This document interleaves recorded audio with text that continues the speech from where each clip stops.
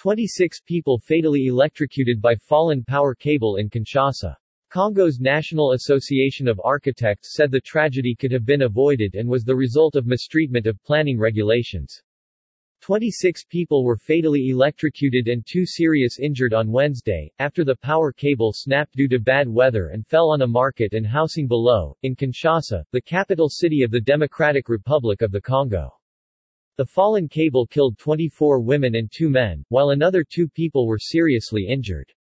The bad weather responsible for the tragedy was reportedly lightning, which struck the cable. The Prime Minister of the Democratic Republic of the Congo, Jean-Michel Sama Lukonde, announced the tragedy in a statement today. "I share the immense pain of the families. My thoughts are also with all the injured," the Prime Minister said. Congo's National Association of Architects said the Kinshasa market tragedy could have been avoided and was the result of mistreatment of planning regulations. DRC government ministers visited the scene of the accident in an expression of solidarity, and government spokesperson Patrick Muyaya announced that the local authorities had begun the relocation of the affected Kinshasa market. Muyaya said the accident had accelerated the process to prevent other tragedies.